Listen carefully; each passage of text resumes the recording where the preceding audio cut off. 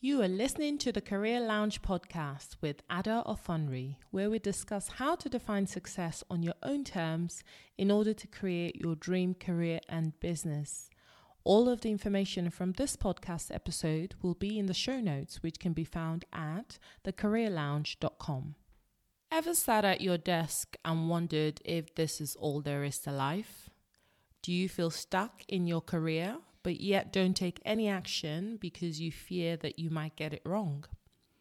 You're not alone. A recent survey stated that over 70% of professionals were unhappy in their current jobs.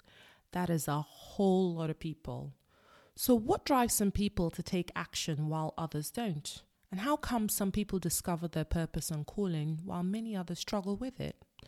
With the Career Lounge podcast, my aim is to explore these questions and many more.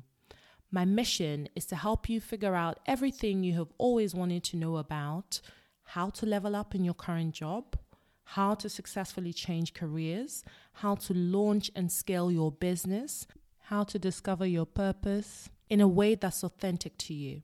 So listen up for insights and conversations on how to define success on your own terms and create your dream career and business.